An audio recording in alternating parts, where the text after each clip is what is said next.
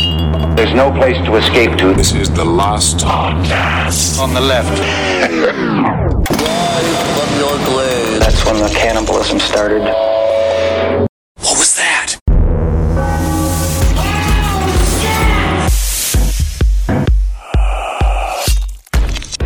Can you feel the flow of the sangre?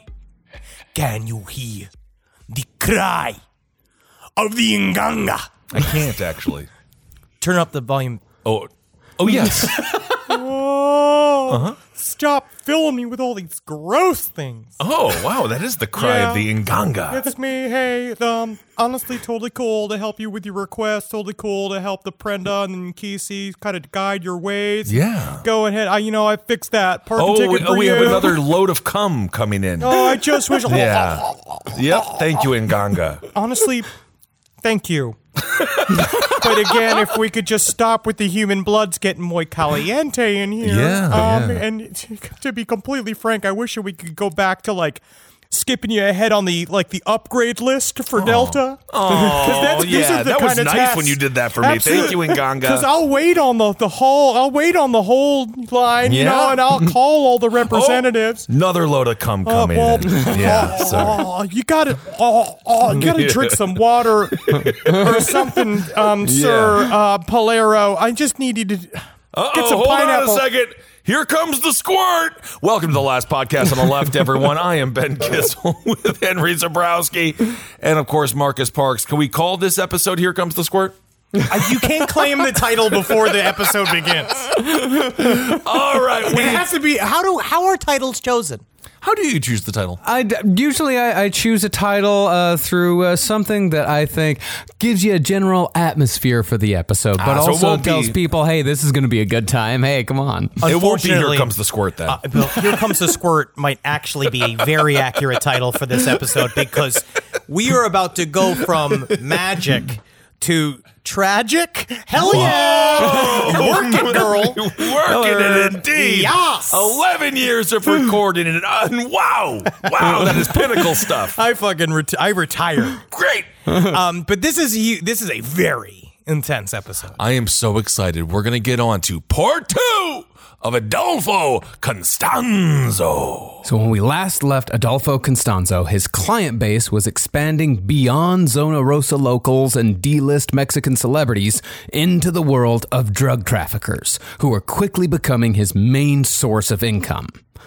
Cartels and small-time drug dealers paid Adolfo Constanzo top dollar for magical rituals related to their trade, with one trafficker in particular paying Constanzo $40,000 over 3 years just for magical protection.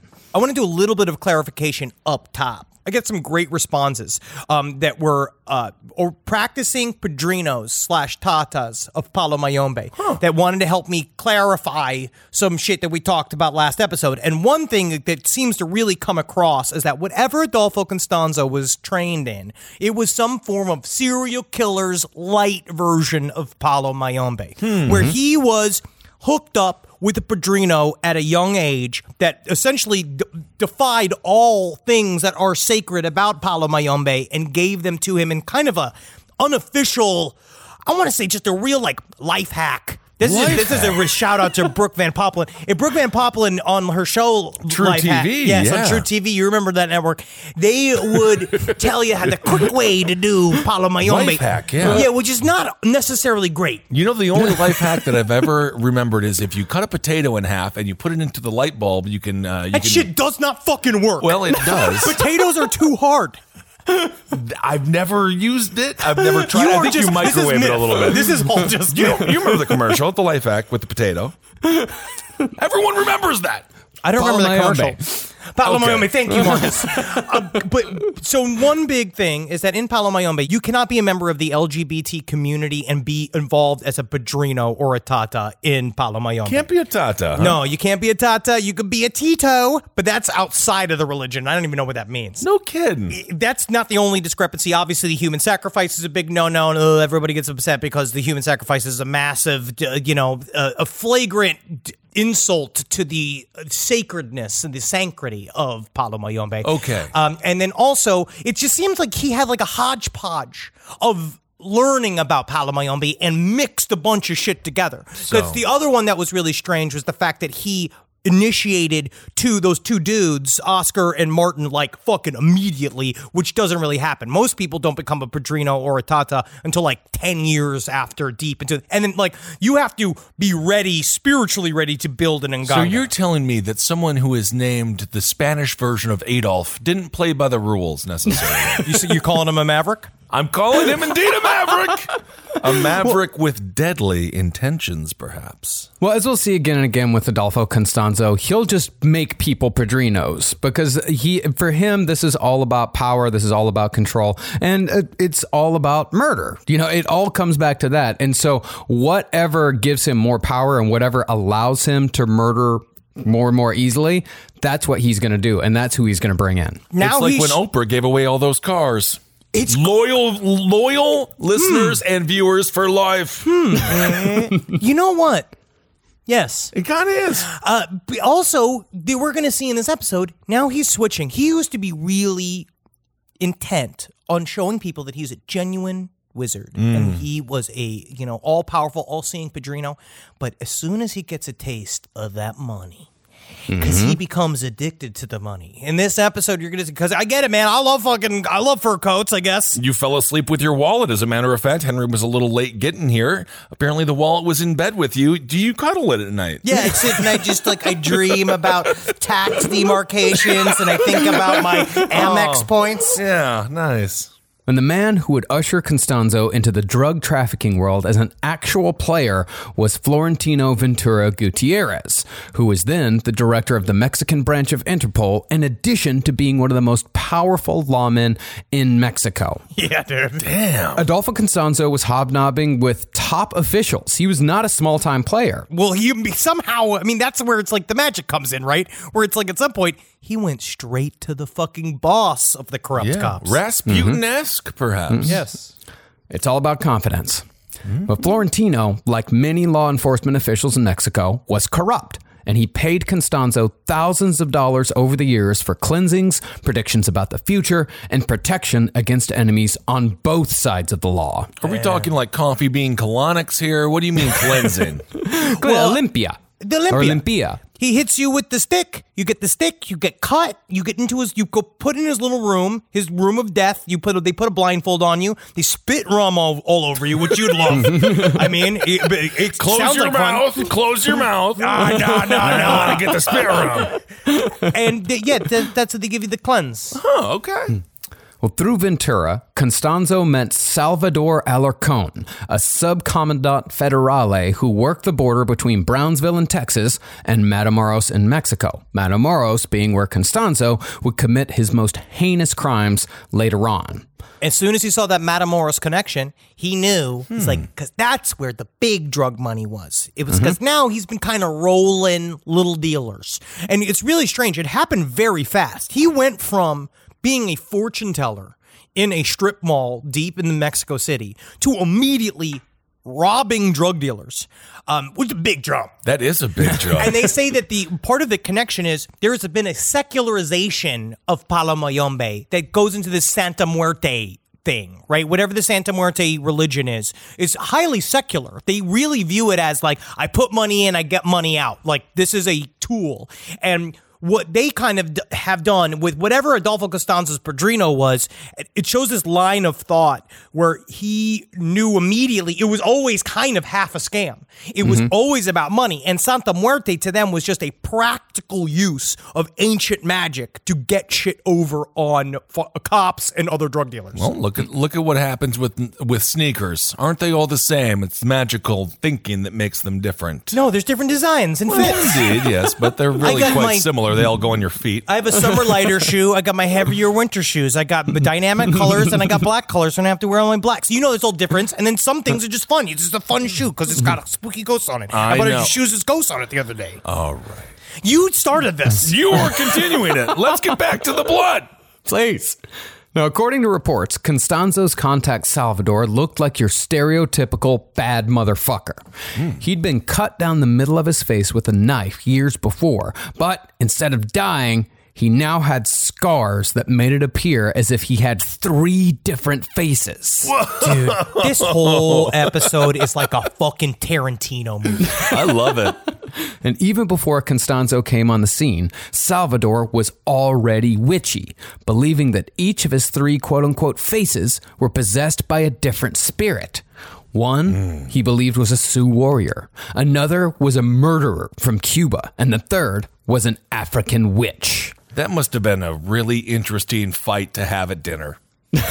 Just with all 3 of those How do you strong order? Personalities. Yeah. How do you get everybody on the same page? It does sound like I want spaghetti. I want gumbo. Oh my God. I want human blood. It sounds like the waiting room in Beetlejuice. Oh, it really does. And supposedly, upon meeting Salvador, Constanzo recognized all 3 spirits immediately.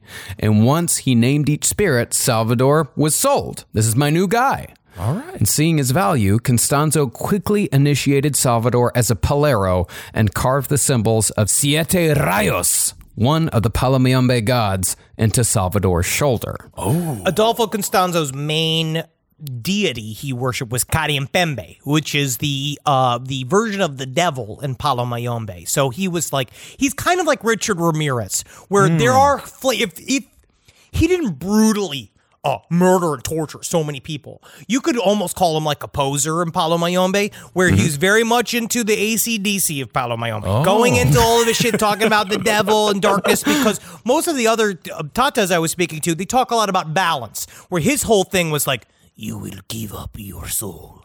You will give him to Carimpembe. You will be an empty vessel for my vile vortices. What if I just don't? Well, Man, I gotta go. you ruined my Saturday, dude.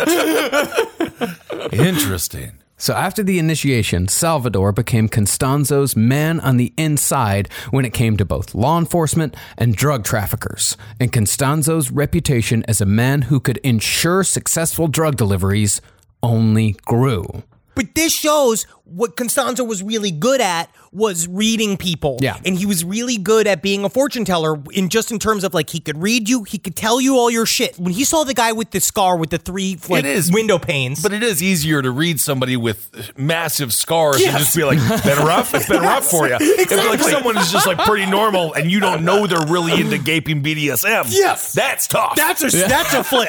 Yeah. That's a boom flip it moment. But this guy, boom, flip it. he was really good at fortune telling. But he wasn't He was really a good wizard. con man. He was a really good con. That's what a fortune teller is, a con man. Yeah, but when Sometimes it they came have 3 nipples like in Mallrats.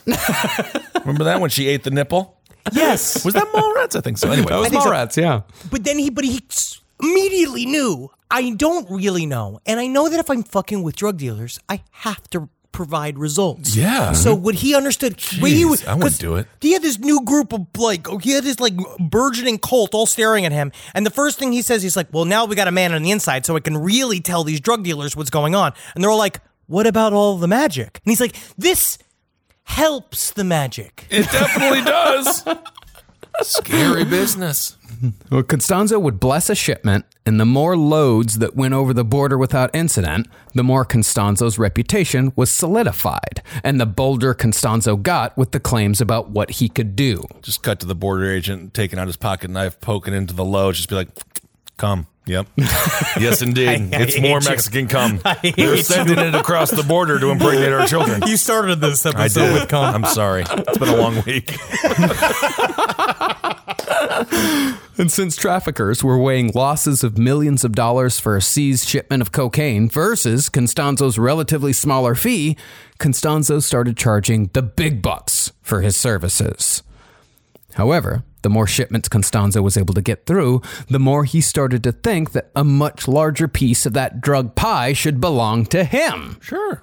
So he asked Salvador to introduce him to potential partners. And this shows his real power, because I don't know if you've ever met a drug dealer, but they don't, normally, they're not super into the question of, where you get this shit from? Where are you getting it from? Yeah, they don't like that. What's the name of the guy that you get this from? Where do you get Stu it? or Stan? Is his name Druggy Dave or Drug Dave? Druggy Steve? Yeah. Speaking to the flower. Speaking to my enormous. Isn't it? Oh, look at that. It's plastic. Yeah, that's what happens when your last words on this earth will be muffled by a heavy bag. Me and the cops all in the van outside just listen. Should we go now? Should we go now? Yeah, it sounds like he must be in the bathroom or something. That's why he's grunting. Pretty soon, Constanzo was introduced to the Calzada family. The Calzadas had originally been in the fire extinguisher business, but when they reached the profit ceiling on that, they found that hiding cocaine in their products was a perfect cover to get drugs over the border. Fucking Shark Tank. Were they part of the fire department? What do you mean the fire extinguisher business? They sell fire extinguishers. Someone has to make fire extinguishers. They just sold one thing?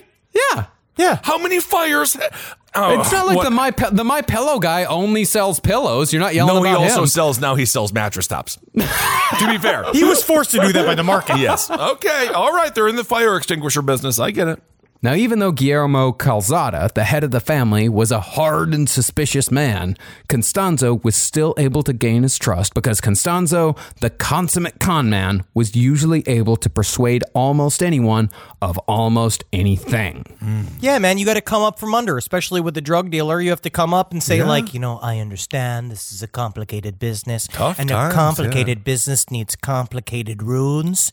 I have so many different runes that are going to tell you where all the weeds going to go, and I tell you what, a lot of it's going to end up in a joint. Hear me out. People have been doing cocaine through their nose for a long time. What about up the butt cocaine? What if we flip it? Boom, flip it. Listen, all we got to do is make a big enough pile of it and people sit on it. We made it make pants illegal. Well, Adolfo very confidently offered to become Calzada's magic guy, saying that he'd perform cleansings and protections while also determining when and where large shipments of cocaine were to change hands, which was a highly dangerous game to play. But he played it well. Okay. I mean, it could be that Constanzo was preternaturally gifted at the drug game, or it could be that old Three-Face was the real brains behind the operation, considering his connections both to law enforcement and the underworld. What it seemed to be is that he'd get information from Three-Face, and then he would go and to confirm it, he would do a ritual where he'd throw the bones, he'd do all this kind of stuff, and he'd be like, yep, the line is blue. Okay. But regardless of the source of Constanzo's information, he was right again and again. The shipments were getting through and the Calzada family was thriving. But unbeknownst to them, Constanzo was also paying attention and absorbing everything he could about the drug trafficking business. Yeah, because the guy used him as a confidant. So we told him all the inner workings of how the business goes, and he did do the thing, because eventually Constanzo, because it's not about, you can't ask it like, where do you get this from? You have to go, in your all-consuming wisdom, tell me, how does the sangre flow? But you have to sell it. Cool. I'll tell you anything you want to know if you ask it like that. Well, after establishing his reputation with the Calzadas, Constanzo got a little too overconfident and demanded a 50-50 split of the Calzada drug empire in exchange for further magical protection. And to this, the senior Calzada emphatically said no.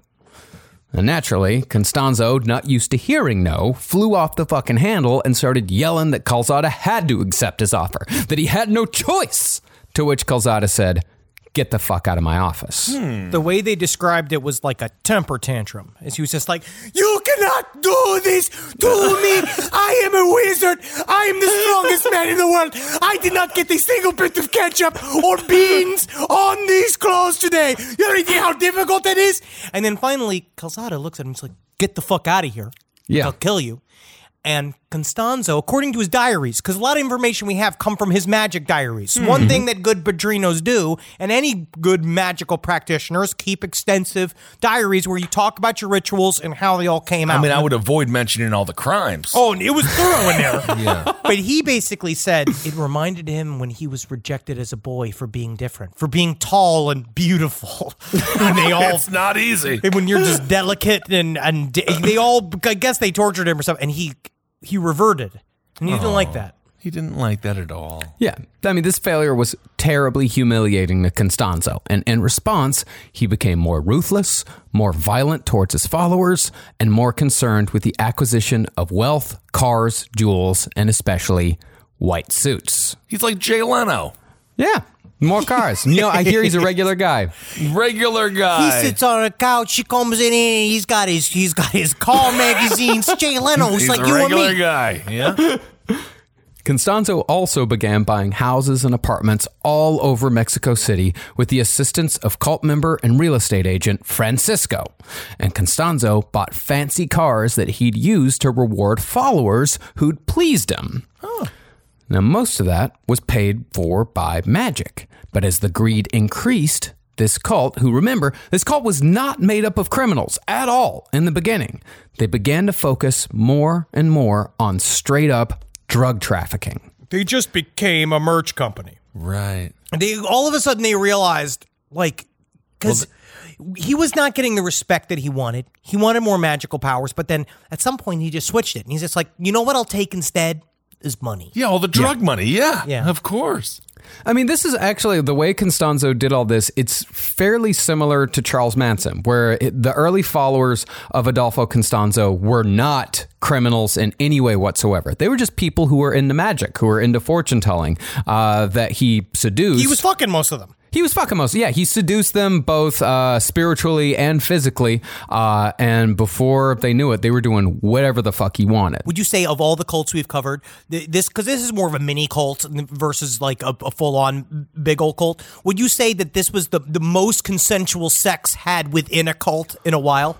Oh, I mean, the Manson family had the most consensual sex of anybody else. I'm sorry. Yeah. How dare I? Yeah. How dare I? Definitely more than children of God. You're Good right. Lord Almighty. Not consensual. Not at all. No. You're right. You did that to me. That was 4 You guys years are the one who pumped it into my brain. I didn't just research that on my own. Isn't that weird? That was 4 years ago, like this week, that we were Jeez. covering that story. Wow. Well, in 1987, Constanzo and his followers posed as DEA agents and raided the office of a dentist who also happened to be a coke dealer. Cool. I really want to go to Mexico. Man, fine. That's fun. Going up, you ever had Doctor's ass? He's fucking incredible, dude. I tell you what, though, but I ended up giving him $25,000. We're starting this like whole IPA farm, is what he called it. Really? Yep. It's an outside bar where you can ride a cow to where to where all the IPAs are. He has over 175 IPAs on tap. I think you got sold a wrong bill of goods there, buddy. I think it's a false bill of goods. IPAs grow in canisters in fun Portland. We're calling it Farty Hills. I would go to Farty Hills in a heartbeat. Well, Constanzo and his followers beat the dentist within an inch of his life. They stole his whole cocaine stash and used the drug money to buy Constanzo a new condominium. He jumps right in. He's like, fuck it, we're busting these. We're doing it old school. Constanzo then got into smuggling and made $100,000 on a shipment of coke bound for Miami. But all the while, Constanzo hadn't forgotten about the magic that had bound his followers so close. And he certainly hadn't forgotten about Guillermo Calzada. Eventually, Constanzo decided that Calzada had to suffer for refusing his offer. So he asked his followers Martin and Omar if they were interested in trying a new type of quote-unquote ritual. Do I get to be on top then? Nope. No, always on the bottom, Omar. But first, Constanzo had to regain Calzada's trust. He returned to the drug kingpin and asked for forgiveness, claiming that his formerly brash and insulting behavior was the result of an evil spell cast by a rival wizard. Oh, man. Yeah. You can always say that every time you have a bad tweet. From now on, you should just say like, oh, some rival spell from an evil wizard. I don't know what the hell was going on. ... Or was the shitload of cocaine I'm doing. Although he did not do cocaine, did he? No, he did not touch his supply. No. Sober as a cat. Okay. Mm-hmm. But Constanzo said that he could make all of this right with one simple ritual. He told Guillermo Calzada that if Calzada was amenable, Adolfo would perform a cleansing ceremony for every high-ranking member of the Calzada family, free of charge. That's huge. That's pretty big, yeah. It's like a $20,000 value there. Yeah, That's dude, normally a lot of fake stuff. honestly, so much fake stuff. You have to get 10 holes in your punch card normally to get that. Wow. It takes a long time. Yes. Unfortunately for Calzada, he agreed. He gathered his wife, his mother, his maid, his bodyguard, his business partner, and his secretary in his home at Constanzo's direction. And Constanzo showed up with a crate of eggs and a couple of chickens. I mean, this is wild, dude. Yeah. He arranged the Calzadas in a circle and lit candles, then began chanting. He appealed to the Orishas for strength. He called for Siete Rayos to strike down his enemies. And just as he reached the climax, the real ritual began. They said the first thing you noticed is that as he span in a circle, right? So as he spun in a circle, like contorting and shit, and he was screaming about his enemies, and every single time he said enemies, he'd point at them. Like, he'd point at the people in the circle. And they said for a second, everyone's just been like, why are you pointing at me? I'm not your enemy. You know, like, and apparently they were the main show. Wow, it's never good if someone shows up with a bunch of eggs and chickens. Be very, very nervous. Mm-hmm. Constanzo raised the machete in the air, and at that moment, Martin and Omar burst into the room with submachine guns and erased the entire Calzada crime family in a matter of seconds. Damn! And not one egg was broken. They got fucked. No, they ended up getting all smishity smash, but that was a part of the ritual because the ritual just began. Because some of them weren't killed immediately. Some of them were saved. He shot the bodyguard, but they saved Mr. Calzada. Was brought to him immediately. Meanwhile, they're all throwing up and shit. All the other people doing the ritual because they haven't killed anybody yet. So this is their first one, and they just jump right in with the spraying everybody with fucking machine guns like it's a fucking Dick Tracy scene. Damn. Now, one thing Constanzo's cult excelled at was crime scene cleanup. And when the cops investigated the sudden disappearance of the Calzadas, they couldn't find any real evidence that a mass murder had taken place. Although they really can't have looked that hard. Yeah, I mean, what is the other option? An entire family just disappeared. Well, they have the same rationale as always. When they look at these bunch of drug dealers all dead, they're like, yeah, something happened. Something definitely happened. Because they're used to shit happening, and most of the time, it's stuff that they also aren't supposed to see or like know about, or they do know, or they like knew about it like way months beforehand, and they actually are. It's weird to be surprised. So I think at some point they're like, yeah. I mean, this happens. This is how they talk. Yeah, it definitely does happen. But about a week later, the bodies began washing up on the riverbanks of the Rio Zumpango north of the city. The first bodies to appear were the bodyguard and the secretary, and the cultists had terribly mutilated both of them. They'd cut off the bodyguard's toes, ears, and fingers, and had shoved rolled $20 bills into the empty sockets on his hands. They'd also shot him, bludgeoned him, and castrated him. As far as the secretary went, her neck was cut so deep she was almost decapitated, and the heart had been removed from both of their bodies. Then, the next week, the other 5 bodies showed up as well. This is where they say there might have been some evidence of the fact that they had been held for a little bit, and that they killed a couple of people up top, and then everybody else they kind of worked on. Well, if you're a cop, all you got to do is go around the town, have people turn out their pockets, and see if there's any toes in there. I mean, we're looking for someone with 10 toes in their pockets. The truth, honestly, is you got to check the shoes. You got to just find the toes. You find the toes, you found the killer. Those aren't toes. Those are small fingers. We don't need Italian cops around here. Fingers, toes, hearts, and sexual organs were missing on all the bodies, including those of Guillermo Calzada. Throats were slashed, chests were hacked open, the spinal column had been removed from one of the bodies, and the brains had been removed in 2 more.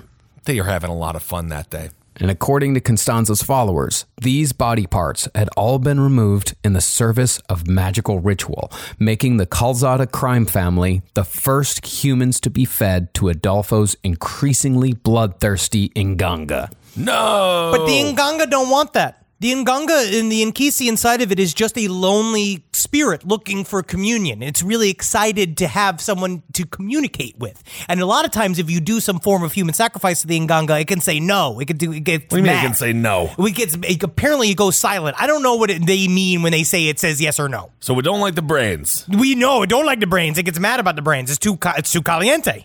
But think about this. You went from just running a fortune teller business. Now you got a little bit of drug dealer, and then it was like 2 weeks later, Right. you are mutilating and sacrificing 7 people? It's a big jump. At this point, it is him, Martine, and Omar. Okay. It's him and his 2 right-hand guys. Essentially his boyfriends at this point, because they've got a throuple thing going on. Oh, very Joe Exotic. Interesting. Now, during the subsequent investigation into the Calzada murders, Constanzo's name never even came up, and he took this as a sign that he could choose a new, more violent path on the way to what he believed to be true power. And so, about a month after Constanzo allegedly fed the Calzada family to his Nganga, he got a line on an even bigger cartel fish through Salvador Vidal, old Three-Face, because Three-Face was now working full-time in Matamoros. Now, Constanzo knew, since Matamoros was a border town that swelled every year with spring breakers, it was ripe for opportunity. So he directed Three-Face to find him a crime family he could control. Man, where's the real movie on this? I want to see this movie. Before long, Salvador had the Hernandez family. But the problem with the Hernandez family was that Constanzo thought they were too powerful to take head on if Constanzo eventually wanted to gain control. Because that was the whole plan. The plan is find a drug cartel family, find someone who already has the infrastructure worked out, and then Constanzo would little by little take control, and then he would have essentially a private army. It's a fucking hostile takeover. Yeah. He wanted to go, and because it's interesting, because that's where I don't know if I'd ever call him smart, but I definitely call him brutally cunning. And what he did know is that you need all the trappings in there, because you know how hard it is to get the cocaine guy. Right. It's got to be difficult to call. real. You can't just cold call Colombia. No, you gotta catch him. Well, since the Hernandez family was too powerful to just show up and say hey to, Constanzo needed an introduction of some point, some leverage, someone who would vouch for Constanzo's powers, that, a person that the Hernandez family could trust. And he also needed someone that could help in Constanzo's grab for power. That woman was Sarah Aldretti. In time, Sarah Aldretti will become one of Adolfo Constanzo's closest confidants, his madrina. But in 1987, all Constanzo cared about was the fact that she had, in the past, dated Elio Hernandez, now the head of the Hernandez crime family. Oh, man, 1987. So many shoulder pads we're not talking about in this story. Filled with cocaine. Yeah. As far as how they met went, Sarah was driving with her sister in her dad's Impala in late July of 1987. Cool. Suddenly, a Crown Vic passed their car, made a U-turn in the middle of the street, and began driving towards her head-on in the middle of rush hour traffic. Oh, wow. Is it going to be a collision with love? Fucking torture murder, if you call it love. Sarah slammed on the brakes, and when the Crown Vic stopped as well, Adolfo Constanzo, handsome, dashing, and dressed in an immaculately clean white suit, stepped out. It's the big heavy chains too. He loved the big gold chains, Yeah. the big fur coats, and at that point, he just he cut a visage. That was very, very interesting because he was also very tall. But He is one hot dog away from looking homeless now. That's the problem. That's the thing with the white suit. You get one ketchup stain on that, you are done. Sarah was 6'1". She was a volleyball champion. Oh, she was no very kidding. beautiful, very Wow. she stuck out in a crowd. And so when he saw her, like they kind of couldn't handle each other because also you're in the middle of traffic. So there was like building up a huge line of people honking. Get out of the way! But he just kind of, she said, the words that she used was he enfolded out of the car like a cougar. And he came out. I don't. And he kind of positioned himself on the hood with his like hand on like the heel of his, like with his head on his hands, just going like, I have to be with you. Get out of the way! Have to be with me. They're yelling, but guess what, man? This is how it is. Because Sarah she was like, no, I don't. I don't have to be with you. Oh my and he's just God. like, yes, you do. You have to be with me. And then eventually someone in the traffic was like, get in his car already. Yeah, and absolutely. she just was just like, okay. Somebody's driving a mongoose. Honk, honk. Yeah, and within an hour, she was his. Like, he had completely and totally entranced her. And over the next 2 weeks, she spent every day with Adolfo, relentlessly pursuing her new infatuation with love letters, despite the fact that Constanzo very clearly told her, I'm in a throuple with Martine and Omar. Not interested. But that just made her want him more. It's very interesting because Very Jodi Arias-esque he almost. tried to lay the game on her, saying like, we have to be together. We're going to be together spiritually and physically. And he's like, your boyfriend is going to break up with you. And she's like, what are you talking about? I have a boyfriend. And he would never break up with me. He loves me. And then she gets a call from her boyfriend saying, I got to break up with you. Turns out he's fucking sending goons. All this shit's fucking how you get it's how you get a girlfriend. But he had to lay on this whole thing being like, this is the thing. I'm kind of bisexual. And I don't think you kill the other relationship that the person has. You don't kill someone's boyfriend to get a girlfriend. They didn't kill him. They just said, like, hey, it'd be a good idea if you left Sarah. Yeah, because the fucking narco-satanistas Okay. have shown up. And that's when you go, respectfully, I bow out. Okay. Now, first, Constanzo told Sarah that he was a lawyer named Alejandro on a vacation to Mexico City. Every day. Then he told her he was an undercover cop investigating her boyfriend. And that he actually let her believe for months. Huh. But eventually, he started layering in magic. I love this story. When he and Sarah started jogging together every morning. I want to start breaking because this is how it starts, right? Because Adolfo Constanzo is not a sporty guy in any way, shape, or form. I think you can imagine it at this point. He seems kind of sporty, tall, thin. He is a very fabulous, insane person, right? He does not exercise. So He's got Keith Raniere body. Yes. Oh, a thinker's not body. good. Not good. He is a magical practitioner. He is not a basketball player. Yeah. And so at some point she was like, well, if you want to hang out with me, because she was trying to play it like kind of like, let's see how this goes. And she was like, well, I go jogging in the morning, so you would have to do that. And he's like, that's funny because all I do is jog in the morning. And she was like, okay. So normally he shows up because he has his fucking big white fur coat, big heavy chains, white tailored suit, all this kind of shit. But then when they show up to jog, she's in her gear and he shows up in all white gear, right? White shirt, white little short shorts, brand new white trainers, but he's still wearing the huge chains. And they just start jogging together. Gotta look good. It'll hurt. But once they started jogging, he never broke a sweat, never got tired, no matter how far they ran. She actually gave up first. Wow. And when she asked him how this was possible, he said, quote, I never get tired. It's because of my religion. Is that fucking cool? But I feel like dreamboat. Have you ever tried to work out with someone you have a crush on?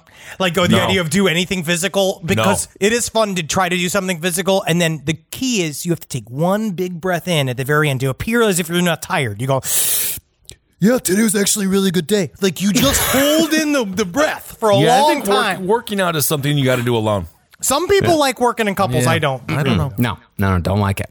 Well, after that, Adolfo began introducing soothsaying through tarot cards while making sure to splash a little chicken blood on top for appearances. Had to make it a little bit special. And the readings Constanzo was doing were blowing Sarah's fucking mind. In the most consequential reading, he told her 3 things. She would receive money for school from a surprising source. An old friend she hadn't seen in years would give her a call. And a few weeks after that call, an ex-boyfriend would call with a problem. Now, this is classic fortune teller scam. Because this stuff is like, this is pretty open-ended. And you can interpret this shit in many different ways. Right. And sure enough, within days, she got a letter from her college saying she'd qualified for a scholarship that she hadn't applied for. And a childhood sweetheart called to ask if they could come visit Sarah in Matamoros. 2 out of 3. Not bad. And for Sarah, these 2 predictions coming true were enough to make her a believer in Adolfo's powers, even though she still thought at this time that he was an undercover cop. It's weird because cops were, so often on the dime. You kind of assume that he's also kind of half crooked too. Right. But when Sarah called Constanzo to tell him that his prognostications were coming correct, he said, quote, the truth is, Sarah, I am a witch. Whoa! That's a hell of a reveal. But the whole time being like, So is that like a job? That would be my response. Yeah, what does it all mean? You make money doing that, or? Seems like he's doing quite well with his white jogging suit. But as it turned out, Adolfo had just done his homework. Seeing that Sarah could be a connection to the Hernandez drug family, Constanzo had Three-Face investigate and research Sarah. And from there, it was a cakewalk to predict all of her patterns. Oh my God, he trusted on Pumpkinhead once again, and Pumpkinhead came through. It's really true. But this is where, more than any other of our magical con men that we've covered in the past, he really is heavy on the con. And he understands that in order to get somebody's trust, you got to be right on the money in the very top. I think in a way, I call him, it's smart. It's planning. In a way, it's smart, yeah. You have to premeditate these things in order to get a lock. And he needed a madrina. It sounds like so much more work than going to college, getting a degree in business, working the markets. I never understand con people because that's just the truth. It's just so much easier to become an accountant. Yeah. But there was one more prediction that needed to come true. Eventually, Adolfo revealed to Sarah that the ex-boyfriend that was going to call her was Elio Hernandez. And when he called with this problem, she should tell him that her friend Adolfo would be more than happy to help. In the meantime, Sarah had gone all in with Constanzo. She soon had her own altar at home and was doing rituals with the cult. President of the soccer booster club at her college by day, and worshiper of Kadi and Pimbe by night. Can you not trust anyone? This is a real version of like, again, this is a movie. Think about this shit. You are just a normal, very beautiful college girl doing your everyday shit. Because they also thought She's that at a this soccer point, booster. But she was highly normal and she was doing really well in school. But then you find out she was doing Palomayombe rituals at night to get good grades, which again is harder than doing homework. Yeah. They would fucking mutilate animals all night and then go back, and you would eventually see her with the beads. She was wearing the Palomayombe beads, and then sometimes they would be normal, and sometimes they'd be all smeared with they were like, that must be paint. Which I think is, we all know maybe the difference between blood and paint, and I think you just have to be like, yeah, it's paint, right? It's like paint if you painted with blood. Yes. Yeah. And people did start to notice weird things about Sarah. Like, she would tell little lies that didn't seem to really mean anything. Like, she would show up wearing a neck brace and say, I crashed my car yesterday. And then she'd show up the next day with no neck brace and her car would be fine, not a scratch on it, and say, oh, the accident wasn't as bad as I thought it was. She's like Andy Kaufman. Yes. Performance artist, perhaps. Well, that was the problem, is that she was hurting herself doing the twitching and cavorting of the Palomayombe rituals. Like, she was literally getting physical injuries from pretending to be possessed. Okay. And before she knew it, Sarah could chop the head off a chicken in one smooth stroke. And once the indoctrination was complete, Adolfo placed her in one of the highest ranking positions one could have in a death cult. Sarah became the honeypot. Ooh, did you say she could behead a chicken with one stroke? I just found my new wife. Yeah, he beheaded my chicken. Wow. I did like how when Marcus said honeypot, he did the little come hither motion, which is what they teach of what you're supposed to do when you I don't want to hear it. I don't want to hear about it. You literally did the... Also, where did you get taught that? It's look it up. Look at Cosmo. How to finger a woman? They Can they make the sounds? Yeah, you go. Scrape, scrape, scrape, scrape. Does Eek the cat? Is he in the cartoon telling you how to do it? Cut your fingernails, fellas. That's all I'm going to tell you. Oh my goodness! Good grooming. Meanwhile, Adolfo was at the very least pretending to be excited about Sarah romantically. He even called his mother to tell her about the new girl, but did it in a way that no one could find even remotely romantic. See, even after Adolfo became El Padrino, leader of a drug-dealing murder cult, he still talked to his mother in a childlike baby voice. And calling his mom about Sarah, he said, quote, Mommy, I met a girl who was born the same day as you. We're in love, Mommy. Aren't you supposed to be a killer or something? Why are you like that? Mommy's favorite killer. Mommy's biggest fan is killer. This? Oh, Mommy, I get so big when I make the murder happen. God. All right. But it's weird because that's what he the main thing that Sarah noticed is that he never asked about her and he never gave a fuck. He was what they always talk about when you read about magical studies. You get like a smugness and aloofness where you believe that you have powers beyond human comprehension, so you are separate from humankind. So he didn't care about Sarah's bullshit in any way, shape, or form. But at some point, he asked her what her birthday was. And when she said, it's this day, he's like, that's my mommy's birthday. And he went and called and immediately being like, this is incredible. It's magic. You guys get to all love me the same way because you're all the same birthdays. He's like Roy Cohn if he was a drug dealer, in that he loved his mom very much and he would call her and talk to her even as he was getting plugged by many men. Cool. Yeah, Roy Cohn. Yeah.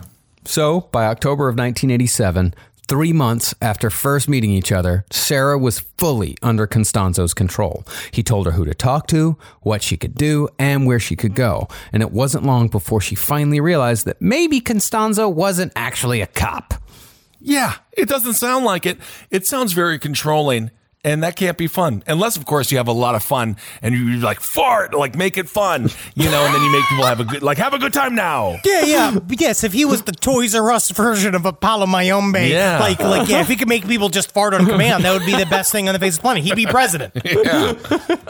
Although I somewhat foolishly assumed that Adolfo was bisexual, I can now say that he was in fact gay. And this is evidenced by his behavior towards Sarah. It was said that when he kissed her, it was in a quote-unquote brotherly manner, and the intercourse was both infrequent and brief. I just have never kissed Jackie in a brotherly manner. You may have been a sketch or two. No, never once, and lips never touch as brother and Angelina sister. Jolie and her brother, they used to have sex with each other, didn't they? On the Look red how carpet hot they are. Yeah, well, that makes sense. I think that's a rumor. I don't know if we should They be did kiss each other. No, they did not have sex with each other, but they did get very romantic on the red carpet. I mean, that's just, there's footage. And there's that family photo of them of where she's wearing that like see-through white like A top, I guess that's what we have to call it now, where you could just see her big pokey nipples, and she's like, her brother's just like smashed up next to him, and I don't even like touching Jackie's arms. No, and then John Voight is just like talking about how George W. Bush isn't a war criminal. I don't know what he's, but he apparently stinks. John Voight? Yep. Really? Huh. Physically smelling. Physically smell like what? Like a diaper. I could see him smell like a diaper. Like a diaper. Oh, yeah. Wow. Yeah. Big old voidy diaper. But to Adolfo, Sarah was a means to an end. And it wasn't long before Elio Hernandez, the entire motivation behind her recruitment, reached out to his ex-girlfriend. All right. Now, the Hernandez family had been in the drug trade for about a decade at this point, and they'd gotten into the business through almost pure happenstance. In the late 70s, a marijuana trafficker named Juan Abrego somehow managed to get a whole truckload of weed stuck in the mud near the Hernandez farm. And Saul Hernandez, Elio's older brother, pulled the weed truck out of the mud with his tractor. This is fun. That's a scary day for a fucking drug dealer. Yes. The truck driver just be like, they're never going to believe I got it stuck in the mud. They're going to kill me. My head's already off my body. You just call in AAA and just being like, it's oregano. It's I'm an oregano salesman. So you're not going to believe this, boss. So about the weed? You know, it was raining yesterday. It's got all muddy in the street. I do not believe in mud. God damn it. Oh, I'm so dead. Well, to return the favor, Juan Abrego gave Saul a low-level position in his cartel as a delivery grunt. But after an assassination attempt, Saul was promoted to bodyguard. And before long, the Hernandez family was the go-to crew for the dirtiest and riskiest jobs. So he almost got killed and they gave him a more dangerous job? Well, he volunteered for bodyguard. Okay. Yeah, he said, volunteered. I can do it better than that guy did. Yeah. If I was there, the assassination attempt wouldn't even happened. Okay. Isn't this how like Herman Cain got to the top of Godfather Pizza? Oh, maybe. Didn't he like find a truck that was filled with pizza stuck in the mud and he'll pull it out? Oh, R.I.P. However, Saul Hernandez was gunned down in January of 1987, and it was for this very reason that Elio had called Sarah. As it turned out, Saul had been the brains of the whole operation, and Elio was having a bit of a hard time filling his brother's shoes. And really, we don't know for sure, but it could be that Adolfo Constanzo orchestrated Saul's death behind the scenes while also manipulating Sarah, truly playing chess with the lives of others. Honestly, if he did do that, he is a wizard. I mean, he really is. He was an absolute psychopath, absolutely. But psychopaths tend to do well in the drug business. And Adolfo Constanzo was a fucking, I mean, no matter what else he is, he was a genius when it came to the cartel game, at least until he started believing in his own bullshit. You know what he kind of reminds me of is a low-level cartel Dick Cheney, where he's very manipulative and he understands about pulling the strings of human beings very well. There was something about, I think, the years of fortune telling must have taught him a lot about human nature and what people want, because they come to you and all you have to do is guess. When you're a fortune teller, you're obviously in search of something or missing something or needing something. And then as soon as you unlock it, people just fucking spill their guts. You get to learn the inner workings of all sorts of these. I remember that when Borat tricked Adolfo Constanzo into talking to him and signing his milk He was putting the microphone back in his pants. He was putting the microphone back in his pants. Yes, indeed. Thus, when Elio called Sarah, talking about all the problems he was having trying to run a small drug cartel. Everyone is dying around me. Think about how hard that is to get promoted to boss when the boss gets fucking murdered. I don't know if I want to be the boss. Travis, if it happens to us, you have to step up to the mic. This is how this goes, He already does unfortunately. do the mic. Well, when he called with those problems, Sarah was locked and loaded with tales of Adolfo Constanzo's magical prowess. And within a month, Elio agreed to give magic a chance. Oh, no. But if Sarah was to control Elio, Constanzo needed to have complete control over Sarah. So, using yet another ritual, Constanzo fed Sarah's soul to Kadium Pimbe and made Sarah Aldretti his madrina and the caretaker of the cult's Nganga. That's a lot. That's a big old mean baby. That's a lot, yeah. And here's kind of how the ritual went. Okay. After spraying her with a cheap Mexican liquor known to cause brain damage and covering her in both chicken and goat's blood, which was an experience Sarah described as vaguely erotic, Constanzo brought out the knife. Wow, he just guessed correctly, though, with her. Sarah was down for the fucking clown, and for a while. He then carved a series of X's and crosses on her shoulder and declared that her soul was dead, that she was one of them, and that her deity from that point forward would be Ocean, master of money, love, and sex. Ooh, with all those X's and Y's on her back, I would have declared her a math problem. You think about algebra. It's simple. Sometimes stories are simple, and jokes can also be simple. Indeed. Simple as the artist that was create technically them. a math joke. I don't know what it was. But Sarah didn't have sex with Elio, who obviously still had feelings for her. Instead, she turned on the flirt button, and eventually she convinced Elio to join the cult without having sex with him once. Oh! And after Elio's ceremony, he and Adolfo went to Veeps and had hamburgers while discussing the future of the Hernandez drug business. Did you read that Veeps was actually a second place burger for him, and his preferred burger was Whataburger?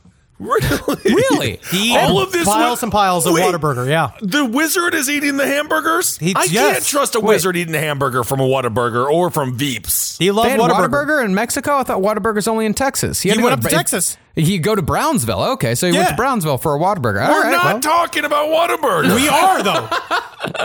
Whataburger's pretty good. I miss Whataburger. I like just Whataburger. don't trust a wizard who eats it. That's all I'm saying. All I know is you keep calling yourself a wizard, and all you do is drink Bud Light and eat pretzels alone in your house. I didn't call myself a wizard. Well, during this conversation at Veeps, Constanzo, with the same confidence as before, demanded 50% of the business just as he had with the Calzadas. And Elio, maybe influenced by the high of ritual magic, maybe just desperate for help, readily agreed. Said, hell yeah, come on in. I think that he was deeply impressed by the ritual, because you remember when you go into the rituals, you go to his room of the dead, you don't see anything. You get the blindfold on like we talked before. So you don't know what's happening, but it's very impressive. And you get cut and spit on a lot. Yeah. So at some point, I think you're just like, oh, this must be serious. It better be, otherwise I'm a total idiot. Yep. Yeah, it seems like I'm accepting I'm a drug dealer. And this man is cutting and spitting on me. I should be killing this man. I hate that. Yeah, I usually hate that. I'm giving this man money. Wow. Well, in the end, the deal was this. Constanzo would cast the spells that would protect the business while taking half of the profits, and Elio would do the dirty work and take the other half while bringing more members into the cult. So he doesn't do anything. He does spells, man. Yeah, man, it's about executives, How did he man. make this happen? He's a consultant. He really is a consultant, and really that's what you're paying for. It's not just that you're paying for what you're really paying for is his connections to fucking law enforcement and other drug cartels. Great. But you're calling it magic. It is the confidence and the you just want to be able to stand on solid ground with your magical practitioner and make sure you got your contract filled out and you got the money going, because the Nganga's it's got to go in human blood, and human blood costs money. Yeah, absolutely. It's not going to pay for itself. Now, Elio held up his end of the bargain at an impressive pace, and pretty soon, Adolfo's followers changed from the real estate agents, drag queens, and models of Mexico City to the outsiders, drug runners, and murderers of Matamoros. The first new member was Alvaro Valdez, a.k.a. El Doobie. Yeah, fucking El Doobie, dude. El Doobie, Spanish for the Doobie. El Doobie was a preternaturally violent individual, busted at the age of 10 for stealing his father's gun and shooting the neighbors from a tree. He's a real go-getter. Definitely. He joined the cult simply for the blood. He knew it was going to be violent, and he wanted to take part in the violence. After that was Elio's flamboyant cousin, Sergio Salinas, a.k.a. El Mariposa, the butterfly. This all, honestly, it sounds like villains in a fucking comic book. Yeah, after that you had Malio Torres, El Gato, so named for being more clever than the rest of the chumps in the cult. Indeed. Apparently, he came from the Jellicle County of Mexico. I don't know if you ever Are you heard talking of about it. Jellicle Cats? Jellicle, Oh my God, I'm so mad at you. You're singing Jellicle Cats somehow? Cats, and you could just see We're him talking next to about a Rebel murderous Wilson. thug who is killing a bunch of families, and you're singing Jellicle Cats. Jellicle cats can't be told what to do. Jellicle cats aren't They can be satisfied drowned with in the a small bucket. Yeah, Jellicle cats also love fucking torture and murder. Apparently, in bowls of cum, as we learned from Sir Ian McKellen. Meow. He was the only one who meowed. I was just thinking about that. Weird. And each and every one of these new recruits were given witchcraft lessons and were sworn to vows of loyalty, all while Constanzo continued rituals for the Hernandez family that he assured everyone would bring them a large shipment of drugs that would turn everything around.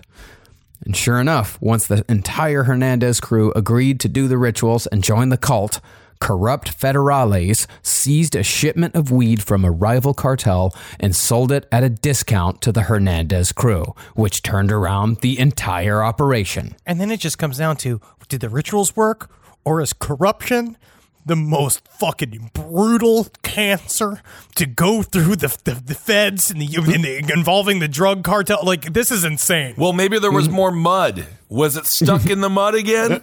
Nope. Nope, they just got it. They just got it. Good for them.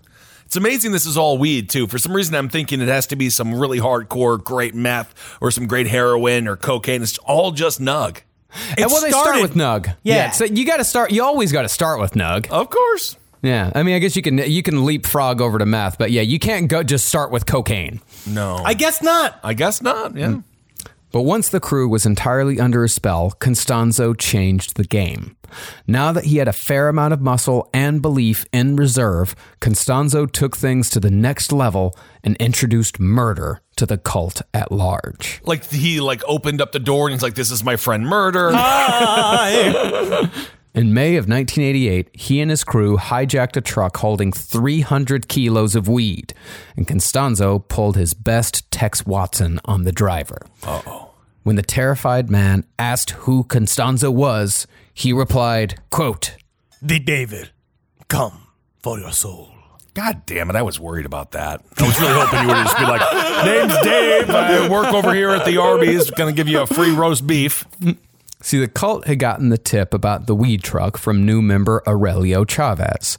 Chavez was a foreman on a ranch called Santa Elena, and the weed had been farmed by some small-time traffickers on the next plot of land over. Eventually, Rancho Santa Elena would be where the cult would commit its most heinous acts, but at the time, it was just a good place to stage a hijacking. But as it turned out, this hijacking was about much more than just weed. After Constanzo's people loaded up the drugs, Adolfo walked over to the two men they'd stolen it from who were tied up nearby. He looked at them and asked if they were good Christians, and they both answered that they were.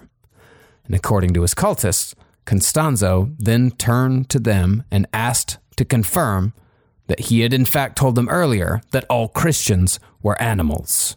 And they're like, yeah, you did say that. Yeah, I remember that rant. You can lie a little bit. Yeah, man. Just be like, I'm a Methodist. What are you? What do you want me to say? And when they confirmed that statement, Constanzo, with a big smile, lifted the gun, shot both men in the head, and said, quote, "We sacrifice animals." Well, sir, did you write that down before you said it? Because that was really cinematic. It's funny because when you speak like this, you know what you begin to sound like. It sounds like a bow wow, or it sounds like a cluck cluck. And do you know what makes those noises? Well, an animal would. And do you know what we do to animals? You're going to say it again?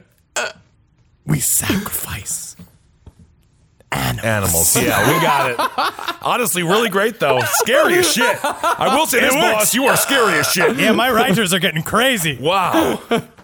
Now, even though his followers were already believers at this point, the cold-blooded murder of two men was just too fucking much for some of them to handle. They didn't expect this. All of them were shocked, and one of them even threw up on the spot. I think it's El Gato. Because when it comes down to it, El Gato was holding that back anyway. He just went like he shot out a hairball. But even though the murders were indeed disturbing... I just keep seeing fucking him doing this panning to all the grisly cartel cult members, and the two guys shivering in the dirt and shit, tied behind it. And fucking Constanzo's got the gun up against their heads, and it's just the one guy in a cat costume. Just in the back. Jellicle cat. Oh, Jellicle cat. But even though the murders were indeed disturbing, it wasn't enough for any of them to leave. And the cultists followed orders to bury both bodies. I mean, they had to be scared shitless, honestly. That's what I'm saying. You were on a ride for a while and making some money, drug cartel money, and then all of a sudden this shit starts just fucking happening. We're on tour, we're driving through Texas, all of a sudden Marcus pops two people. We have to bury the body. We have a Spotify contract. Okay, you've just done this. They have to come out. He has to write the outlines. And if that's what it takes to get Marcus in the right headspace to write the outlines, then that's what we will do. We'll bury the freaking body. I'll use my fucking bare hands to do it. Kissel El Perro. You're now the dog. I'm the dog. You're Benjamin El Perro, and I guess I'm... What's the Spanish for top? You want to be the top? Yeah, I spin. War pig. Oh, El Puerco. Yeah, there you go. El Puerco. That'd be fun. That would be fun. I mean, we're gonna get busted though. You can't get away with murder anymore. We'll call you La Chicharron. Pork rind. Ooh, the pork. That's me. Honestly, that's horrifying.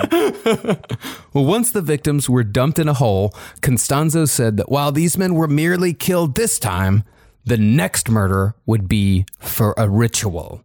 And after that, every one of them would be protected forever. And the response was, yay. Right. Well, they're putting bodies in holes, and he's telling them on the spot, this is not the last time this is going to happen. We're going to kill someone else soon, and we're all going to do it together. And they all go, all right. And then just... You got it, boss. Honestly, you don't have much of a choice anymore. Well, even though it was now officially a murder cult, Elio Hernandez kept bringing in more people. The next was Little Serafin Hernandez, a.k.a. El Chaparro, which that's a nickname that basically translates to a description for a short, chubby man. Oh, that's cute. Little Serafin is... That's a nice name for a girl to have. It is cute. It is cute. But Little Serafin is... he gets in above his head. Yeah. I'm going to say that. Does. Oh, it's Yes, a he boy. does. It's a boy. Yeah. Yeah. Well, he's called Little Seraphim because his father was Big Seraphim. Yeah. It's like how my dad used to be Little Bill and his dad was Big Bill, and now Dad's Big Bill. Because Big Bill did. He's dead. He died. My father. They called my father Trenta Henry. And they call me Venti Henry. Really? Starbucks. Yes. Well, pretty soon, Little Seraphine brought two more members, a cocaine addict doing it all for kicks named Valente Gomez and a gay student named David Valdez, a.k.a. El Coqueto. the flirt. Why is that? You know, and that's the guy that does the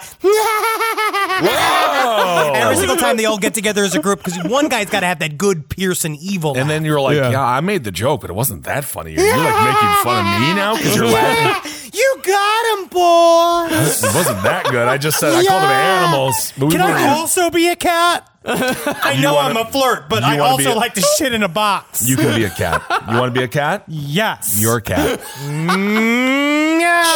Cats don't sing no around here. You can sing. Jellicle cats. I hate you. Jellicle cats. I like how we got Jellicle cats back in. I'm so happy with it. All it took was another murder cult. Now, even though the cult already had an Nganga that seemed to be working out pretty good, Adolfo knew that the key to controlling any cult is to keep up in the ante. So he told his followers that it was time for a new Nganga. Ooh. This time, however, they wouldn't simply use a body robbed from a grave. No. Instead, this Nganga would be constructed from the body and soul of a victim whose murder the cult themselves would be responsible for. Ooh, I thought you were going to say they were going to steal the chocolate fountain from Golden Corral. Replace the chocolate with blood. The great south of the border buffet raid. Yes. I miss those days of crime, simple crimes. But this is where I will say again that according to Palomayombe, this is like breaking one of the most like sacred cardinal rules of Palomayombe. You're not supposed to add any sort of chaos or pain into the construction of Nganga. You're supposed to be helping a wayward spirit. That's kind of how they view it. You basically give a spirit a way to be like give a contribution. You to be jellicle. So this is it's just bad business. Okay. Yeah. Now, after the cult missed an opportunity to use a rival drug dealer when El Doobie lost his cool and fatally shot the guy at a Brownsville cantina called Los Sombreros. The Doobie, you're being very un-Doobie right now. I tell you what, if it comes down to it, that's why we got to legalize this. Absolutely. After that, the cult decided to use a perfectly innocent person named Ramon Esquivel, a.k.a. La Claudia. La Claudia was an antique dealer, drag queen, and former lover of Jorge Montes, a.k.a. Dr. Hindu. And when the doctor and La Claudia fell out of favor, Constanzo, who'd never liked La Claudia, decided that she would be their first true sacrificial victim. Now, even though La Claudia and Dr. Hindu weren't together anymore, they were still roommates. So Constanzo, Dr. Hindu, Martin, Omar, and a new guy went to La Claudia's place to wait while Sarah prepared the ritual at Constanzo's condo. Why do I see the new guy? You remember the guy that used to hold the umbrella for Puff Daddy? Of course. He got very famous. It's like that guy. Like he's this like, I'm the shoe guy. Yeah.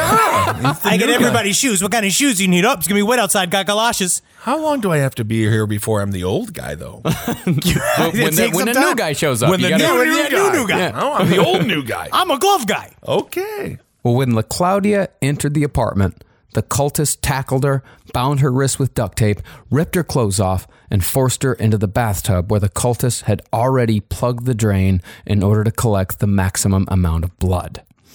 They then began the process of giving La Claudia a cruel, excruciating death. Ooh. As cult members held her down, Constanzo cut off her fingers, toes, ears, and penis while she was still alive. Woo! Causing the maximum amount of pain to both give the ritual power and to satisfy his own sadistic desires. We probably should have said gold star at some point. So it's just, now from now on, it's just so it already happened and it's going to continue to happen. No, it's getting there for sure. Yeah. Wow. He then began to skin her alive. Whew. But Constanzo finally ended La Claudia's misery with a slash to the throat. After she expired, cult members filled a jug with the blood pooling in the bathtub and took it away for the ritual to come. They then gathered up the fingers, toes, genitals, and shin bones before opening up La Claudia's skull to retrieve the ever-important brains. That's the job of the new guy. It's not easy. It's horrible. Oh, so this is why I was invited. This is why you're there, yeah. I guess that's why you asked me to bring my ice cream scoop. Absolutely. The remaining parts were shoved in garbage bags and buried. Omar and Dr. Hindu, they cleaned the apartment well enough where the investigation into LaClaudia's disappearance went cold almost immediately, and LaClaudia's body and supposedly her soul were used to create the cult's new evil Nganga. Oh my goodness. But as we said last episode, the problem with using human blood to just even feed an Nganga, never mind make one, is that according to Constanzo's version of Palo Mayombe, they believe that it would never be satisfied with anything else. In other words, their belief not only allowed for more murder, Constanzo had actually set it up where more murder was essential if the cult wanted the magic to continue working the way they believed it had worked before. It's like when you give your dogs begging strips and you know for a fact no treat is ever going to be as good. It's a lot like that. They need the bacon strips. They love bacon strips. Because I remember that one time I didn't give Puffin a bacon strip, but he did say something about how he's like, I needed to sacrifice you. Like he was telling me some crazy. I'm going to kill Ben when he sleeps. Don't tell him. What? I'm going to kill Ben when he sleeps. Don't tell him. Puffin, no, Puffin, that's bad. I've been sharpening my razors like in my nails. Puffin, go get your father's credit cards. We need to rack up some bills first. Oh, I can't wait to order all the new bacon strips. He loves bacon strips. We don't get paid by bacon strips. So when it came time for another big ritual, nothing but another murder victim would do. Oh my. This time, the need for human blood arose from what could be described as a bit of a blooper on Adolfo's part. A blooper. A blooper leads to a blood sacrifice? It's a bit of a blooper, yeah. Well, Constanzo had attempted a double cross in a cocaine deal with some traffickers in Texas, where Constanzo had planned to sell the traffickers 75 kilos of cocaine for $1 million. But instead of giving them the drugs, Constanzo was planning to kill him at the handoff and take everything for himself. Why wouldn't they assume that was going to happen? I mean, honestly, that's what I would always It's a assume. risk. It's always a risk. Yeah. But when it came time to implement the plan, Constanzo's gang wasn't quick enough, and Elio's brother Ovidio was kidnapped in the fracas that followed. To pay for this failed ruse, the Texans were demanding their money back and the cocaine in exchange for Ovidio. Now, Constanzo refused to give back the money or the cocaine. Instead, he chose an alternate route and told his followers that Ovidio would be returned to them through dark magic. And all he needed was a sacrifice for the new Nganga. Sure. Okay. Now, the thing about the new Nganga that the cult created was that it was filled with the remains of a very recent murder victim. And as such, it wasn't a good idea to have it in, say, Adolfo's condo. HOA. Yeah. It's so hard when you're dealing with all these condo rules. Homeowners Association. They get so upset because, it comes down to like, you have to keep your fucking Smells house like painted dead a certain amount. bodies And in you're here. Like, yeah, that's my religion. Also, the grass is a little long. Yeah, well, my fucking machete's real long. Okay. So, the cult set up their murder Nganga in a shed outside of Matamoros on Rancho Santa Elena, which was the ranch where cult member Aurelio Chavez, who tipped the cult off on the hijacking, was foreman. So, on the day of the ritual, Elio picked up the first person he found off the side of the road, a hitchhiker, and bound them with tape. He then brought the unfortunate soul to the ritual shed, where LaClaudia's rotting remains stewed in the cult's Nganga. As before, Constanzo removed the hitchhiker's fingers, toes, and ears, but this time he did it while pleading to the gods for help in the freeing of Ovidio and the crushing of the cult's enemies. Constanzo then spat rum on both the victim and in the cauldron before beginning what can only be described as a ritual rape. Because according to what Adolfo told his followers, the mutilation and torture was essential because evil death breeds evil deeds. Once the rape was over, Constanzo ended the hitchhiker's life by pulling out a razor-sharp machete, and with a precision that can only come from thousands of ritual sacrifices, he chopped off the top of the hitchhiker's skull, exposing the brains. Malcolm Gladwell. Oh. 10,000 hours. I also, with this I whole see what ritual, it took a lot of work. You're a horrible person. But yes, I see what you're saying, yes. But I don't like the term improvised. for this, but he definitely was just making shit up as he was going in terms of these rituals. There is no manual, like from what I heard from the Tatas that emailed me, for this type of shit. Yeah, they don't have a Bible. There's no Palo Mayombe Bible. There are sources, but it's honestly, most of it is family styles that are handed down. Yeah, one of the chapters is like drug deal gone bad. Yeah. Here's how to solve it. It's like it's not an IKEA set. No, I wish it was. Honestly, that'd be really helpful. So this stuff was kind of like, at this point, you're a part of this gang, and you don't even know. You better hope this shit's working. Well, they're trusting him. They're all trusting him that this guy knows what he's doing. He knows what he's talking about. And when he tells them, I have to do this, I have to do that, like all of this is essential to the ritual. If you want to see your brother alive ever again, we've got to do this, and we've got to do everything how I say it's done, because that's how it's done. But they just kind of go along with it. Honestly, this is when in my brain I start thinking of all the bad memories I had with that person, and I'm thinking life ends, life comes and goes. And then you just kind of like slowly accept the fact that maybe they're dead. Yeah, maybe this is over, yeah. But it was at this point, post-murder, that Constanzo brought his followers into the mutilation process as part of the slow roll towards mass ritual murder that Constanzo had been ramping up to all along. I think that you're correct, that this is totally part of the plan. And he knew, because this is how you get people sticky. Like, not physically sticky. Makes them complicit. It makes them now you're a part of the crimes. So you can't pull yourself from me in any way, shape, or form. It's the world's worst timeshare. Yeah. Now you have to do it. He really is. It's horrible. You ever hear the commercials? You have Sirius XM now for the guy who gets you. We all know the hell of being trapped inside the bowels of a timeshare. And sometimes it takes a proper guide, not unlike those that Charon on the River Styx, to go and lead those out of the hell and purgatory of a timeshare. There are lawyers making a full-time living just on getting people out of timeshares. Well, this is how Constanzo slow-walked these people into this. In the first murders, during the hijacking, the followers had just watched and dug the hole. Still complicit, but just a little bit. In the second one, they'd held the victim down while Constanzo had done the mutilation and murder. It's definitely accessory to murder, but they did not actually murder the person themselves. And now, Constanzo was handing them the knife and commanding them to mutilate the body. After Constanzo removed the hitchhiker's brain for later use, Elio stepped in and harvested the heart by cutting into the hitchhiker's chest. Once the heart was removed and thrown into the cauldron, Constanzo ordered the other followers to hack and cut away at the corpse to make more fodder for the inganga.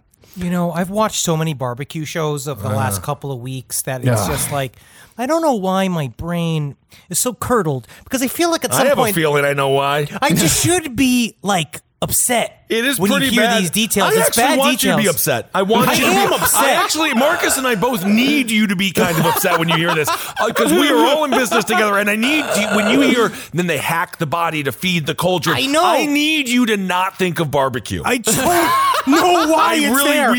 As an audience, the audience wants you to be better. I see the racks We have to end the show now.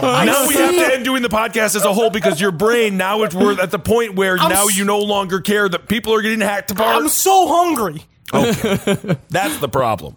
Well, as the cultists did what they were told, Constanzo said that hacking and slashing at the body would wash away their fear. And Elio later admitted that the more he cut and sawed at the body, the less human it looked. And the less human it looked, the better he felt. And the more power he felt coursing through his own body. Once the sacrificial murder victim was suitably ravaged, Constanzo ordered his followers to dig a hole and wrap a metal wire around the spine of their latest victim for future use in another ritual. The hitchhiker's remains were soon buried, but the wire would be left sticking out of the ground for easy removal of the spine later on. Wow. And all this sounds fucking insane. Yeah. But to the members of the cult, it was real, all of it. And the effects were felt almost immediately. The very next day, after the cult's worst murder yet, a video came home unharmed because his kidnappers had simply released him and gone home. Well, when Texans decide to hang it up for the day. They just put their boots and get out That's of true. here. We're done. When we done. decide something's done, we're fucking done. They're done. Get rid of. Get out of here. Get out. Now, this result, it could have had a number of origins, none of them magical. The most logical explanation was that the kidnappers just didn't have the stomach for cold-blooded murder. Just because they're fucking, weed smuggler, or just because, they're cocaine smugglers doesn't mean they're murderers. And they had no choice. Like, after their bluff was called, after Constanzo was like, I'm not giving you anything, they have to let him go. They have to do the Zabrowski I mean, they don't technique. have to. The Zabrowski hostage technique. I want to teach this in class one day. If you want to make sure that the goal is to psychologically torture your kidnappers by loud singing. So you sit in that chair So you're all going to day. be fucking Michael Richards in UHF? It's a grand old flag. It's a you're the one who was kidnapped? Repeats, it will wave. I'm just saying, as a What if kidnappee. they put a sock in your mouth? And number that's two, annoying. you know what's actually really important to do? Shit yourself. Because the more you're smeared in your own shit and your own piss, the harder it's going to be moving you from apartment to apartment. All these Well, it's a cartel guys. punishment in itself. These guys have good cars. They have nice interiors, a lot of leather. I can't be all smeared with fear-ridden shit because then it smells worse. I'd be livid, yeah. Yeah, or it could be that Constanzo, again, orchestrated the entire thing. This whole thing might have been a setup. But when it came to the cult, none of those explanations were options. To them, they'd been faced with a seemingly impossible problem, and that problem had been solved with actual blood magic, which only further solidified their belief. But just because a person was a member of the cult didn't mean they were safe from being fed to the Inganga. Oh, damn it. I was hoping you wouldn't say that. And if Constanzo wanted complete control, he had to make his followers fear each other, definitely, but him most of all. I mean, why wouldn't you think that if all of these people, like we just put 7 people in the Inganga. There's now 8, 9 people in the Inganga. At this point, Somewhere on there. You're like, aren't we all just Inganga food? Well, maybe not, though, because other people are in there. Maybe you feel safer if you're doing the killing. I don't know. Oh, it's like a boa constrictor and you can only eat 6 months. Every 6 months? Yes. I love those pictures of the boa constrictors. It's usually seen if it's longer than the body that it's laying next to, so it will consume it. You see those pictures? I didn't. I haven't. Oh. Were you talking about those old Rotten.com pictures where they cut open the boa constrictor and there was a person No, inside? I'm saying when boa constrictors, people take pictures of them and be like, he cuddles in the bed with me. He wants to see if he's longer than you. And then as soon as he's longer than you, he's going to eat you. And that's how your wife will choose you eventually. Maybe. Well, Adolfo's next chosen victim was cult member Valente Gomez. Gomez was the cocaine addict who joined up through Little Seraphine because a murder cult sounded, at the time, like it'd be a real stone groove. Yeah, it's a real Eddie Winter joint. Yeah. Now, Constanzo had a strict no drugs policy in the cult, which made the murder of Valente an easy sell. And it became much easier after Gomez was discovered to have been getting high on the cult's own supply. Whoa. Think about how frustrating that is. You're a cokehead. You have Yeah. some of the best coke in Matamoros just like hanging around. And you see gotta no have a one's little using bit it. of it, yeah. Yeah, I mean, like, I gotta try this shit when it comes down to it. You'd even kind of pitch it at Adolfo and being like, this is quality control. I How gotta will we do it, know yeah. what we selling if we don't know what it's like? Well, the whole thing is we don't give a fuck, though. Yeah, so we're just going to kill you. This is like Google. Yeah. So, Constanzo decided to truly test his followers' dedication by giving them a surprise command to kill one of their own in the middle of a ritual. Now, that night, as far as the cultists knew, the ritual was going to be a somewhat routine affair involving a chicken and a cat. We're going to kill the chicken, we're going to kill the cat, we're going to go home. Yeah, it's a real Heathcliff bar mitzvah. Sure, yes. But after the animal blood was fed to the Inganga, Constanzo turned to his followers and told them that they had an enemy among them. One who had stolen from the cult, used their drugs, and laughed behind their backs. No way he's talking about me, It's not right? me, brother. Yeah. Who, man? Who is it? The one guy wearing, I'll kill like- him right now. I'll kill him. He's wearing matching, like, chessboard, like, colored shirt and pants, and he's wearing roller skates, just standing there being like, nothing, man, just went on a moonwalk, just having a good time. But you know what I was thinking about? I was talking to this guy the other day, and he told me he had a great singing voice. Well, seemingly involuntarily, but probably subconsciously, the drug-addled Valente stepped back from the group, immediately singling himself out as the guilty party. Oh, yeah. It's like when you ask the dog what it's doing and just to do that weird like... The cultists all turned and stared as Constanzo laid out the charges, and they were all very quickly forgetting that this man just a few moments ago had been their friend. Finally, once Constanzo had finished his speech, he walked up to Gomez and said, quote, It's you, Valente. Man, your writer is getting real good. Constanzo then pulled out a machete and with one blow shattered Valente's jaw with the flat of the blade. Fuck. Valente then told his followers that it was time for them to directly participate in a murder, and a murder of one of their own at that. He said that Valente had to die because he had offended the gods, and if the others didn't participate, they would die as well. Oh, man, Adolfo, man, it's fucking Wednesday, man. I got fucking shit to do tomorrow. It's must-see TV tomorrow, man. Yeah. This is a hard day. And El thought we were- Gato is just like, Rao. Nothing makes a cat more curious than a new little cat toy. Shut up, Gelgato. I have to stop inviting you. It's a quite annoying group. It is. Yeah. Well, the first to step forward was El Doobie. Because El Don't Doobie... fucking get in there, dude. Very not Doobie. Very not Doobie, dude. Just fucking call me El Not Doobie then. Wow. Well, El Doobie had already killed before. Remember, he'd killed that drug dealer in Los Sombreros. And he seemed to have been just fucking waiting for the moment when he could involve himself directly in a ritual murder. I mean, honestly, weed and cocaine. If you love weed, you're much different than the person who loves coke. Mm-hmm. And I could see them. El Doobie's revenge. Yeah. I could see it. Well, once El Doobie stepped forward, the rest followed. They broke Valente's ribs one by one. They stabbed him in the stomach and chest. They beat him to a bloody pulp with their bare hands. But it was Constanzo who struck the final blow. He picked up a hammer and brought it down hard on Valente's head, burying the tool in the former cultist's skull. He then pointed to the gore and told every follower present that this is what would happen to the disobedient children of Kadiampembe. Just want to make sure it's mostly not doing the cocaine, right? Because I'm not going to do any of that. I'm telling you the make fucking sure truth, what man. the rules are. That's why they call me El fucking Doobie, dude. Yeah? I'm a fucking downer kind of guy, man. I am just trying to watch my cartoons, friends. Just let me know what the rules are. I will follow them, sir. Rao, and all I need is a ball of yarn and a tiny little bowl of milk. Wow, you did just kill a guy, but you are kind of cute there, Yes. Jellicle Cat. Yeah. After that, the cult was more dedicated and felt more invincible than ever. Partly it was because they believed they'd purged a weak link, but mostly they had to be more dedicated after that, because otherwise they'd killed their friend for fucking nothing. Oh my goodness. After Valente, the cultists sacrificed 2 police officers, feeding them to the Nganga even though they'd both assisted in the ruse that had gotten the video kidnapped. But even though the cult was ramping up the murder rate, the magic never stopped. The magic never stops. It's not like that, though. It seems like it's not like Hollywood. At Rancho Santa Elena, Yeah. the magic never stopped. It sounds like Madame Tussauds, but it's really not. This is a murder cult.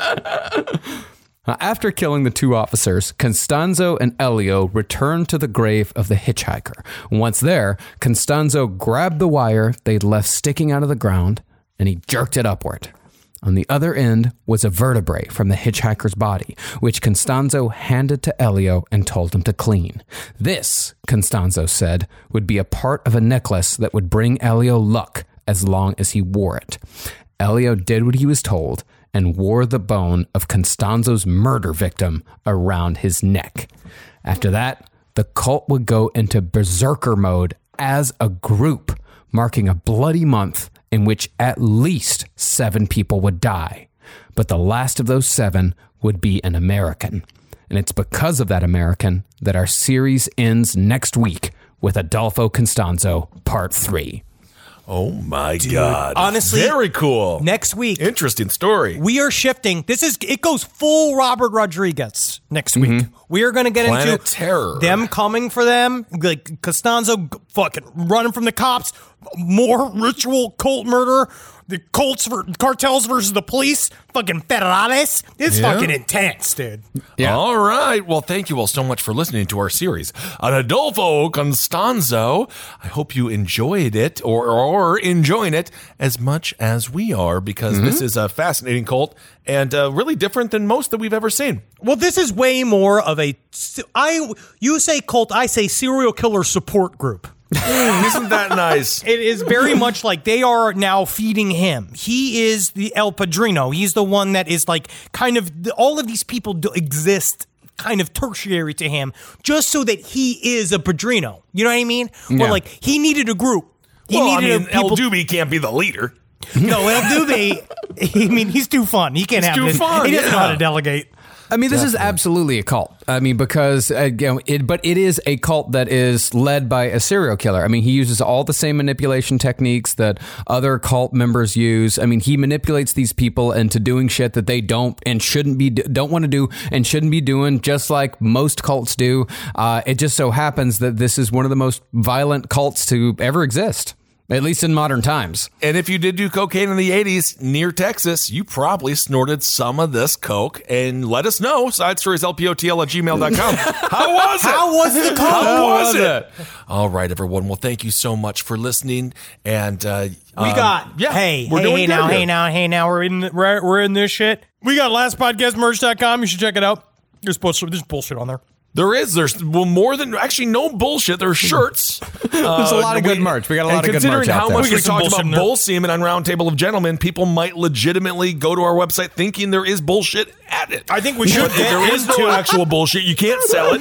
Why can't we get into No one's animal buying. farming? No one's buying it. No one's buying Oh, it. is the market's dropped out? Yeah, market dropped out of bullshit. I know fall's coming. We've got a really nice flannel for sale at lastpodcastmerch.com. Actually, I will say it has become my new favorite shirt. I wear it all the time. There it is. That's fun. We got our Twitch. So thanks everyone who gave for Haunter House. I know Halloween is over, but thank you all so much. We made, I think, like $12,000 for charity that month. It was about Last 15 month. grand. That's No, awesome. the last take, because we doubled up. Because this year to charity, we've given over $35,000. That's awesome. Well, It's kind of insane. thank you all so much. I don't know what that's insane enough for me to laugh at. Yeah, it's fine. I can't believe that we are. You can't believe that we're good people. And Henry, We're doing our best. we didn't want to tell you this before the show, but we're giving your salary to charity as well from now on. So that's really exciting if you think about it. Like you seem sad. Well, you It's have to very be brave happy. of us. It's very brave of you, specifically Henry. All right, everyone. Well, thank you all so much for listening. Check out all the other shows on LPN. We got ourselves a No Dogs in Space. We got ourselves a Page 7. We have Indeed. History, Abe Lincoln's Top Hat, Wizard and the Bruiser. We got a lot to talk about. And this week on No Dogs in Space, we have officially started our series on Joy Division, which is a lot funnier than you would expect. Oh, no kidding. They were always so sad. They are very sad and it's very tragic. Epilepsy. Oh, my God. That's what I remember. I just remember epilepsy. very dangerous. Yes, it is a sad band, but there's still 4 shithead kids from Manchester, so there's a lot of turd talk in there. Oh, cool. All right. Check that out. No Dogs in Space, because they die. Just ask the Russians.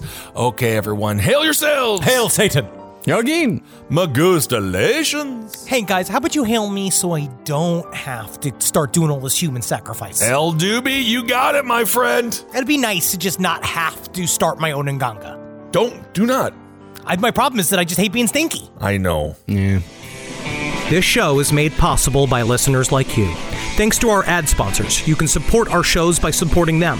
For more shows like the one you just listened to, go to lastpodcastnetwork.com.